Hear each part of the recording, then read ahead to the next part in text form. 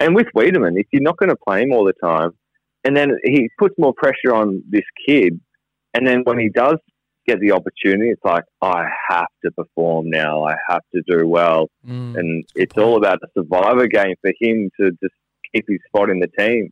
Yeah. And he can't play freely. And I've heard it a few times before. Apparently, he's a massive confidence player. And what's all this going to do for his confidence? You know what I mean? Yeah, you're right. Not a lot. And there were some really good points made by a few people last night in a Melbourne Demons group that I saw. And I think the comparison was between Eric Hipwood and Sam Weideman, and the fact that Hipwood had been given all these games and given an opportunity to really work on his craft and I guess that's where confidence builds from. It's not necessarily impacts from week to week. It's actually just getting selected every week and being given the chance to be in the team around your peers.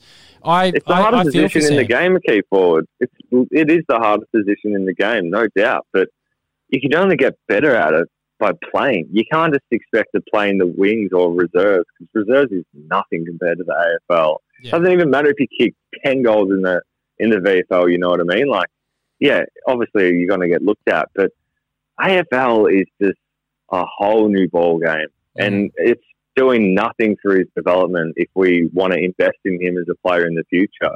Or you trade him, you know what I mean? What's the point of having this potential key position forward if you're not going to play him or give him the opportunity to better his craft? How would you feel if you were Choofta at the moment and you were just sitting there on the sidelines watching your teammates, knowing that you're in and out, in and out, in and out? They're telling you to do certain things at VFL/reserve level at the moment. You're working on them, and then you watch games like today, Marker, where we clearly lack a target. What would you be thinking if you were Sam Weideman just watching on when Melbourne, and one of their biggest deficiencies is the fact that we don't have tall timber in our forward line? Like, wouldn't you be startled? You'd just be like, God, he must really not rate me if he's not willing to put me in this side at the moment. Exactly. Surely that's what I'd be thinking. I'd be like, what? Like, why have you got Melsham at full forward? You know what I mean? And Melsham had 3 touches today. He kicked 2 goals, 1. Yeah, great. He was ill-disciplined. He did a few dumb things, but he had 3 touches. Sam Weideman could have influenced the contest a lot more if he was sat deep forward today. That's an absolute given. I don't care what anyone says.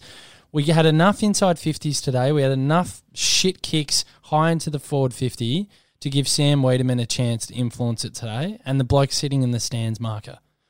All you need is a contest.